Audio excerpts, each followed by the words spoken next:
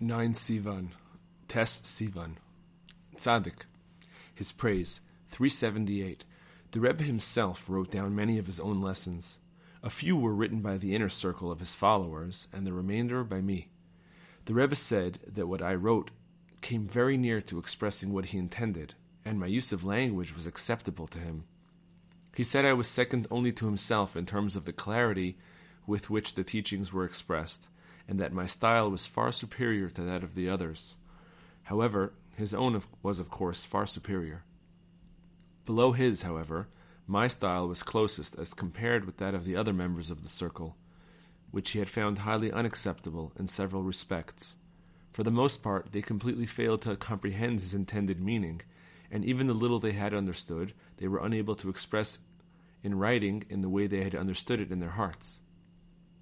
The Lord God has given me the tongue of them that are taught. Isaiah 50:4. And with thanks to God, my language found favor in his eyes. 379. When the Rebbe traveled to Novaraich, Reb Naftali went with him. In the coach, Reb Naftali happened to have the manuscript of the Aleph-Bet book with him. The Rebbe noticed it and said, "My dearly beloved friend, my beloved faithful friend, this is what made me a Jew." In other words, it was the teachings in the Aleph-Bet book about all the different character traits that had enabled the Rebbe to break all his traits and desires and achieve what he did. 380. The Rebbe said the Aleph-Bet book had included a chapter on healing, containing all remedies.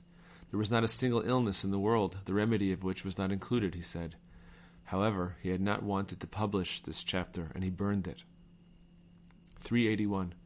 The Rebbe said that if the Baal Shem Tov had heard his teachings, he would have also found them original. And if Rabbi Shimon Bar Yochai had heard his teachings, he would also have found them original, even for his time.